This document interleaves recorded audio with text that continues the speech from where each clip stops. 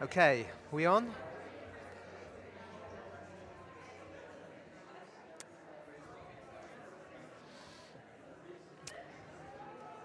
Okay, good morning everyone. Thank you, Glynis. Good morning everyone else. And good morning, that's about 3 people. Good morning everyone.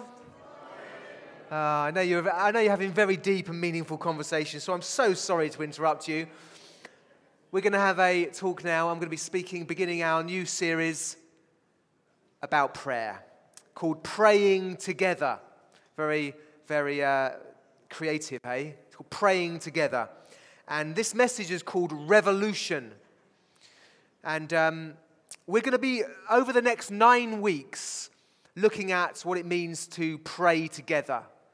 And I know that's quite a long time, but it's important, isn't it? It's an important subject, a difficult subject, a subject that I think we all struggle with, praying together, being together to pray. It was so good, and I didn't realize they were going to do it this morning, to hear Lucy and Jem praying and us joining them. And it's important that we pray for the world and for our own needs and pray for each other, because prayer has power, because prayer connects us with God, who has all authority and power. And we can see great breakthroughs in our lives and around us in our communities through praying together. And there's many discouragements. I don't know about you, but I find it, praying together is challenging. There are many discouragements, and we need encouragement. So 9 weeks praying together. We're basing it on a course, loosely basing it on a course called The Prayers of Many. And I would encourage you to buy the book. Is a slide going to come up with the book? Is that going to come up? Yes, a slide. Yes, it. I'd encourage you to buy the book if you can. I think most community group leaders have now got that book. I'd encourage you to buy it. And in our community groups, we're going to be covering this course together, looking at what it means to pray together from that. But loosely on a Sunday morning, we're going to be covering kind of the topics that book talks about. So today's message is called Revolution. Revolution. And in summary, as you can see there, a revolution in praying together leads to spiritual revolution inside and outside of the church. Let's say that again. A revolution in praying together. A revolution, revolving. Turn around and pray together. If there'll be a revolution in praying together, this leads to spiritual revolution inside the church for all of us, and it leads to a revolution outside of the church, as in the communities around us and the world. And the moves of God around the world and the way the gospel has gone to the ends of the earth has been because people have prayed and churches have prayed. And it's praying people that God can use, because they're the people that are open to his power and he can work in them. When I first became a Christian when I was around 18, I'd never been to church, really, apart from maybe in some school things. But as I was saying to some people actually on Alpha, this was my experience of prayer growing up. I was saying to them, we were talking about prayer recently on the Alpha course. And I was saying that at school, we used to say the Lord's Prayer in our assemblies most days. I can't remember how many days a week it was most days. And I was fine. And so when I got to about 13, I became a little rebel, when you do when you're about 13. And I just said, no, because I didn't believe in God, I'm not going to say the Lord's Prayer anymore. And I would stand there all proud of myself that I was full of integrity in not saying the Lord's Prayer. But I'm grateful that the head teacher, Mr. Mitchell, taught us the Lord's Prayer, because I knew it off by heart even before I was a Christian. So I entered the Christian life knowing something. I knew the Lord's Prayer. So if you're a teacher or you're involved in education, encourage your teaching staff to teach their children this important piece of literature, the Lord's Prayer. But praying together may just be something that you've experienced like that. And it still has some credit to it. It still teaches us some stuff. But I became a Christian at 18, and the church I joined were committed to prayer. were a praying church. Sunday mornings before church, from 7 till 8 in the morning, they would pray, and there'd be a good number of people turn up.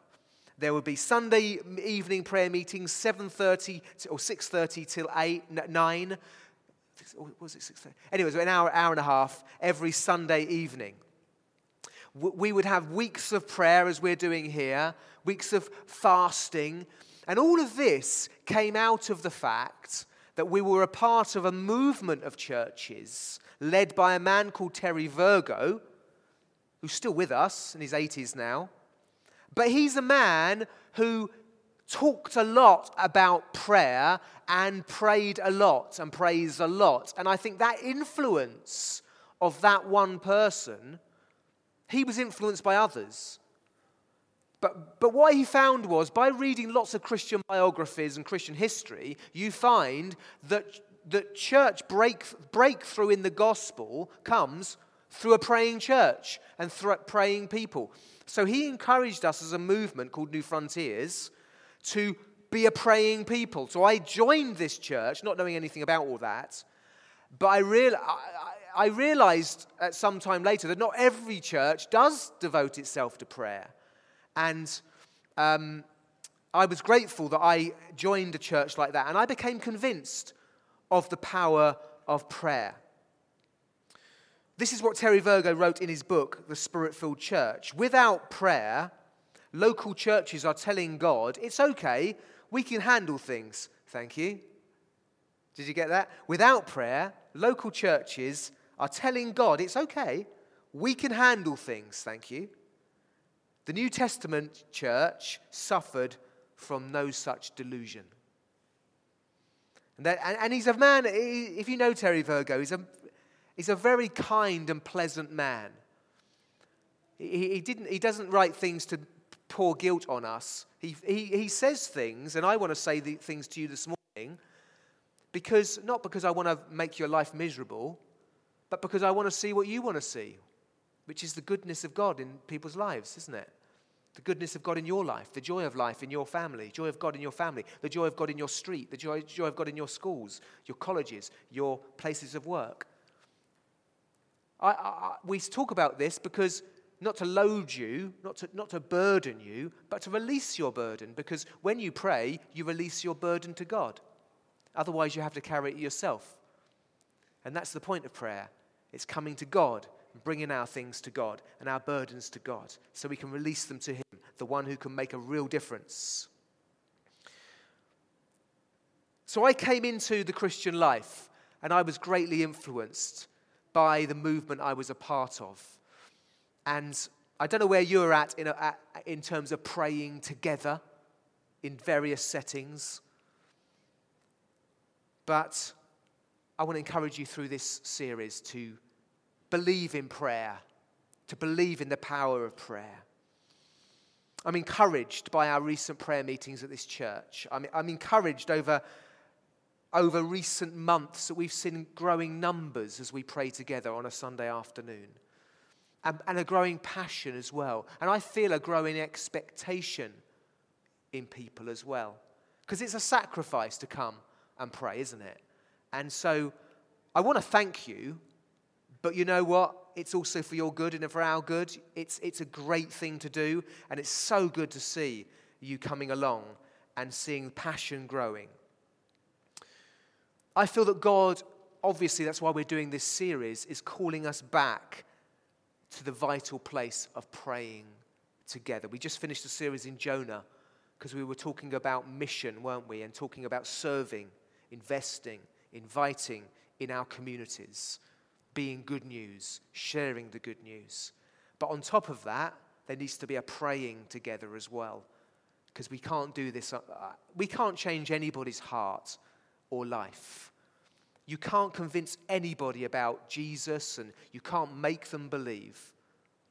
You can only share with them your story and the good news of Jesus, of how He died for them and rose again. But you can't. I know for myself, my own conversion, my own coming to Jesus was just a dawning, a sense of, I now believe this. And that's by the power of the Holy Spirit. So we need to pray and share. Mike Betts, in this book, The Prayers of Many, wrote, I remain convinced that when God's people pray, it unleashes the resources of heaven upon earth in ways simply nothing else can do. Let me read that again. I remain convinced. I want us to be convinced. I want to be convinced. I remain convinced. That's why he wrote the book. I remain convinced that when God's people pray, it unleashes the resources of heaven upon the earth in ways simply nothing else can do. We need to be convinced of this to make space for this in our busy and stressful lives. We must be convinced to make time to pray together in different ways, and I'll talk about those different ways, but to make time for it means we must be convinced about it. It requires faith. Faith in God and faith that your involvement in praying together is important. That going AWOL isn't good. Being involved is good for you and good for everyone. You need to be convinced of this, like Mike Betts talks about. We may feel like that proverbial straw that breaks the camel's back. You know, I don't know what your life is like. Maybe you feel like that camel in the desert, loaded down, heavy, carrying too much in your life, worries as well as responsibilities. But what I'm laying on you today, I hope, is not the proverbial straw, but rather seeking to bring you to the well of water where you can drink. Because praying together is connecting us to God and connecting to the Holy Spirit, by which we find fresh resources to carry on in joy in this life. I want you convinced of that. You need to be convinced of that. That's not to say you can't have time out and stuff like that. I mean, recently I didn't go to a prayer meeting. I didn't go to a prayer meeting because I felt a bit unwell. And so I felt just exhausted, a bit worn out, and I didn't go. I decided I wouldn't go for which I felt were good reasons. And there's perfectly good reasons why not to go. But generally speaking, the tenor of our life and the tone of our life should be, I hope, devotion to praying together. John Wesley said this, I have so much to do and so little time that I have to spend 2 hours in daily prayer. Well, you know, he's saying it, he's just being practical, isn't he? If what you do requires God's power, then praying for it is going to help you to do it. It's just practical. And it's a bit like, you know, I'm saying I'm too busy to wash. You know, I don't know if you ever say that. You know, I'm just too busy to wash. Maybe if you're a teenager, you might say that. But, you know, I'm just too busy to wash. No, I've become convinced, you know, that I need to wash. I don't know about you. Just raise your hand if you feel convinced to wash. I feel convinced. I'm glad you feel convinced to wash on a daily basis. To brush your teeth on a daily basis. I'm sure you, twice even. Maybe if you can, let me just raise the game. Let's brush our teeth twice a day, guys. You're convinced, aren't you? You know you're convinced, and you make time for it. Likewise, I don't know if you added up how much time it takes you to shower. I mean, I take a long time. I like having baths. Do you like having baths? Yeah, baths. Like Brenda's like, yeah.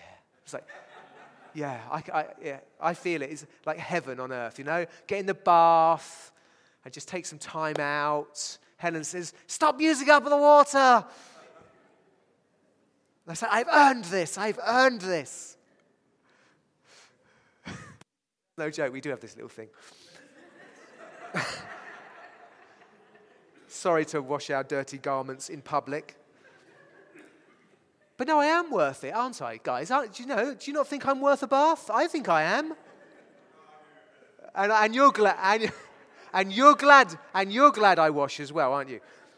But what I'm saying, it's very simple. It's being convinced of these obvious things in life. It's just the same with praying together. We need to be convinced about it. It's important and helpful, useful for you, useful for everyone. John Owen, the Puritan, wrote, "The Holy Spirit teaches and enables us to pray by making us aware of our need. It's aware of our need, which drives us to God, who alone can meet that need." He reveals our need. And so important. We're weak. We're so weak, aren't we? So weak. I feel so thick. I don't want an amen. Yes, amen. I do. Honestly, I think, Lord, I just don't know anything. What can I do? I don't feel like I can do anything. And obviously I can, because God's gifted me in the way I am. I have to get over that. But we all feel like that, and we need God. It's a good thing to be reminded of who you are in your weakness, so you can depend on God. That's positive. It's obviously not good to be reminded of your weakness so you can go around going, "Oh, I'm useless," the rest of your life, not doing anything. God reminds us of our weakness so we can pray and then try things and attempt things. So the Holy Spirit wants to convince us of prayer. And I pray this morning, Holy Spirit, that you would convince us of your existence, for one, if we're here as unbelievers today. But secondly, if we do know you, that we can pray through Christ, or we can pray and see great breakthroughs. Would you convince us, Holy Spirit? Teach us today. Amen. So God wants us to have a revolution. A revolution in praying together leads to a revolution inside and outside of the church. And I'm going to read to you from 2 Chronicles 7:13 to 16, which is a wonderful promise and challenge about prayer. It says this: "When I shut up the heavens so that there is no rain, or command locusts to devour the land, or send a plague among my people, if my people who are called by my name will humble themselves and pray and seek my face and turn from their wicked ways, then I will hear from heaven and I will forgive their sins. I will heal their land. Now my eyes will be open and my ears attentive to the prayers offered in this place. I have chosen and consecrated this temple so that my name may be there forever. My eyes and my heart will always be there." Now, this is in context. Solomon, they've just finished building the temple. And when they finished building the temple, it says that the power of God, the fire of God, the presence of God fell so powerfully on the people and the temple and that place that they were overwhelmed by the glory of God. This was a moment of, you could call it revival. The power of God being poured out when they've just finished this stone temple, this building in Israel. And then God makes this promise to Solomon, who's been responsible for building the temple. He makes this promise that if you come to a place where you've disobeyed me and you've fallen away from me and you've stopped obeying my commands and you've stopped listening to me and you've stopped praying and you've stopped loving me and you've just moved away from me, which you may say, "Oh, that's so selfish of God to want that." But I want to say this, to love God and put him first is what's best for us. To give value to what is most valuable is important to us. And he makes this promise that if you should fall away from me, then if you come back and humble yourselves and pray, I will heal you, I will restore you, I will forgive you, and heal the land. We're in a time of spiritual drought. It says here, when I shut up the heavens and there is no rain, or command locusts to devour the land and send a plague among my people. I'm talking in using this in metaphorical terms. God promises us that he will discipline those he loves, his church. He disciplines those he loves, as any parent would. He loves us, and therefore he wants the best for us. And we're in a spiritual drought. The church is weak. I'm talking about in this nation now. In many parts of the world, the church is very strong. The church is very prayerful. The church is loving the Bible. Many parts of the world, the church does pray and does humble themselves and does love God. But many, I would say, in our nation and in the West, are turning away from God. People who call themselves Christians are turning away from God. Maybe they say they go to church, maybe they say they love God, but in reality, the church is weak. The church in many places is in error, believing lies. The church, in many ways, is ineffective in sharing the good news of Jesus Christ, lacking passion to do so, lacking the compassion and the courage to share the gospel. Therefore, we see very few people. We do see people become Christians, don't we? Many people become Christians across this nation. The reason why this church is here is because people have become Christians. You've become a Christian. So people are becoming Christians, but not in the numbers that I believe we should be seeing. That's because the church is weak, and we're not praying, and we're not humble in many ways. This is quite heavy, I appreciate that, but I want to drive this home to convince you of the need of prayer. There is a spiritual drought. The church in many quarters is allowing the world to shape its identity and the world to shape its beliefs and morality, rather than the church being a city, a light set on a hill that she's meant to be, and influencing the world for good and being salt and light so that the world doesn't harm itself as much as it could do, and also to bring people to Jesus. We should be moved, brothers and sisters, with jealousy for God's honor. We should be moved with compassion on the many who are shepherds, whose shepherds are leading them astray. All of this should break our hearts in order to pray. Our sense of awe, mourning for the church and for the nation. We should be mourning. They will be filled. Blessed are those who mourn. They will be comforted, as it were, as it says. It should break our hearts to pray. We must pray for the church in our nation to repent and be revived.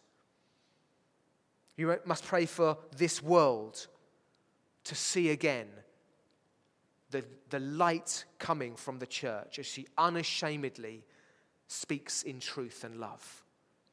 It says here, if my people, the people of God, if my people, who are the people of God? Well, at this time, we're talking about Israel. But we are in our era, in this age after Christ, we're talking about all who have received the Lord Jesus Christ as Lord and Savior. They are the people of God. If one receives Jesus into their life, they become a child of God. They become a member of his family. They become a part of his people. And that's what's true of all of us. We're a part of the people of God, an international body of people throughout every nation, tribe, and tongue, all within this people of God who have received Jesus Christ. And it's wonderful if you travel to go around the world and meet brothers and sisters who love the Lord Jesus Christ in all the corners of this earth. It's wonderful what God has done. But this is our day, guys. This is our generation. This is our moment. The baton's been passed to us. Are we going to drop the baton? Or are we going to pray? Are we going to pray? Are we going to intercede for the church that she would stand and be that light that this world needs to be, this world needs to see? The Bible talks about us as the people of God. We are a royal priesthood. 1 Peter 2, 9-10 says, but you are a chosen people, a royal priesthood, a holy nation. Look at the dignity that you have, brothers and sisters, that we should drag Jesus' name through the dirt. We are a holy nation. That's who we're meant to be, a people for God. Chosen people, a royal priesthood, a holy nation, God's special possession, that we may declare the praises of him who called us out of darkness and into his wonderful light. Once you were not a people, but now you are the people of God. Once you had not received mercy, but now you have received mercy. So if you are a part of this priesthood, see, in Israel, they had priests. They wore special garments. They prayed and interceded for the people. They offered sacrifices of worship. But now in the New Testament, in this era, we are a priesthood. We offer our praises. We offer our prayers. We're all priests here. Raise your hand if you're a priest this morning. Yeah, you are. A priest. Every single one of you. A royal, not just a priesthood, a royal priesthood. And this isn't just so we can say, yes, isn't this wonderful? I'm a Christian and I'm loved by God. It's so that we can turn and pray and see God do great things around the world and in our communities. But it says here, if my people, there's a choice here. If my people, if they will humble themselves, if they will pray, if they will seek my face. You see, he's not going to coerce us. I'm encouraging you this morning. But each of us have got to feel, yes, convinced. I'm part of this royal priesthood. I'm part of this people. I believe that if I humble myself and pray, he will heal this land. And he will heal the church. I need to be convinced of this myself because, as I've said, it's a sacrifice to give time and energy to this. Let me read to you from another book I'm reading called A Praying Church. It says this, a church with rich history, flawless music. I think we had flawless music this morning, didn't we? Isn't it good this morning? We've got a rich history, haven't we, as a church? Haven't we? Yeah, we've got a rich history. We've got a letter from Charles Spurgeon at the, planting of this church in 1875. We've been in, this church has been here in this location for over 150 years-ish. And, over 100, is it over 150 years? Probably isn't. It's nearly about 150 years. Forgive me my maths. We've got a rich history. But this is what he says here. A church with a rich history, flawless music, powerful preaching. Yes. Amazing childcare, we definitely have that. A paid-off mortgage. I wish that were the case. Or pray that's the case. I pray that's the case. I don't wish. A stellar attendance. Pretty good. But sleepily, above average, but sleepily operating out of the resources of the flesh instead of prayer is headed towards tragic inconsequentiality. That's what he says. If we rely on the flesh instead of prayer, we are heading for tragic inconsequentiality. May it not be, Lord.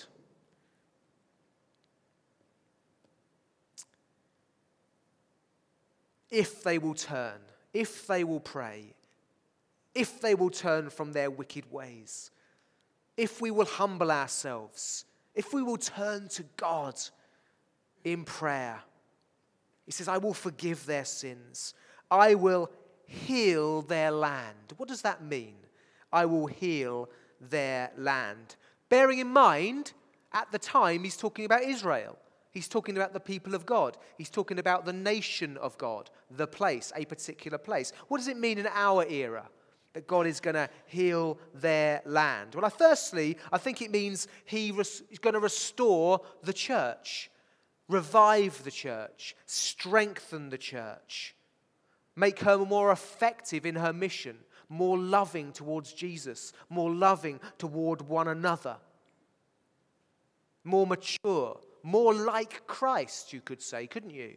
You'd like a church that's more like Jesus, wouldn't you? Where everybody's more like Jesus, loving each other, prayerful, worshipful, effective in mission. I think that's what we mean by heal your land. This is the land. You are the land of God. You are the people of God. This is this era that we're in. And God will heal your land, heal us, restore you, restore me, restore other churches as we pray. I think that's the promise that's offered here. But we're also talking about, I'm sure, an overflowing of that into the communities around us and seeing people come to know Jesus Christ. I've been interested to watch coverage of that Asbury revival. Has anybody seen that? Any of that? Just raise your hand. Is any of you aware of this? Okay.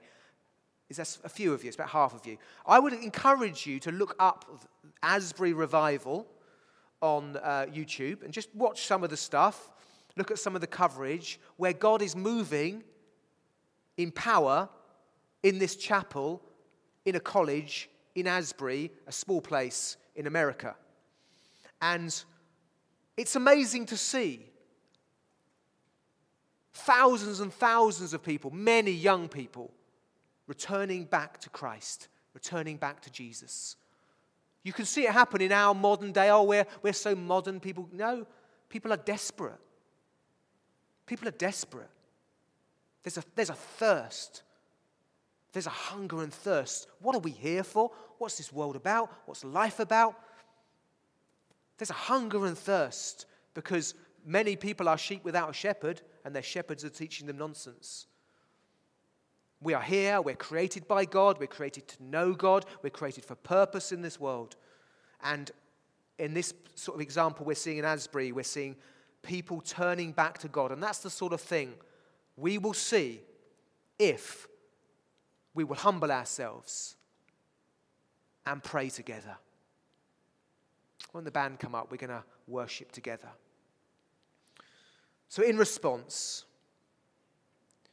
we said a revolution in praying together leads to spiritual revolution inside and outside of the church. In response, will we allow faith to revolutionize how we pray together?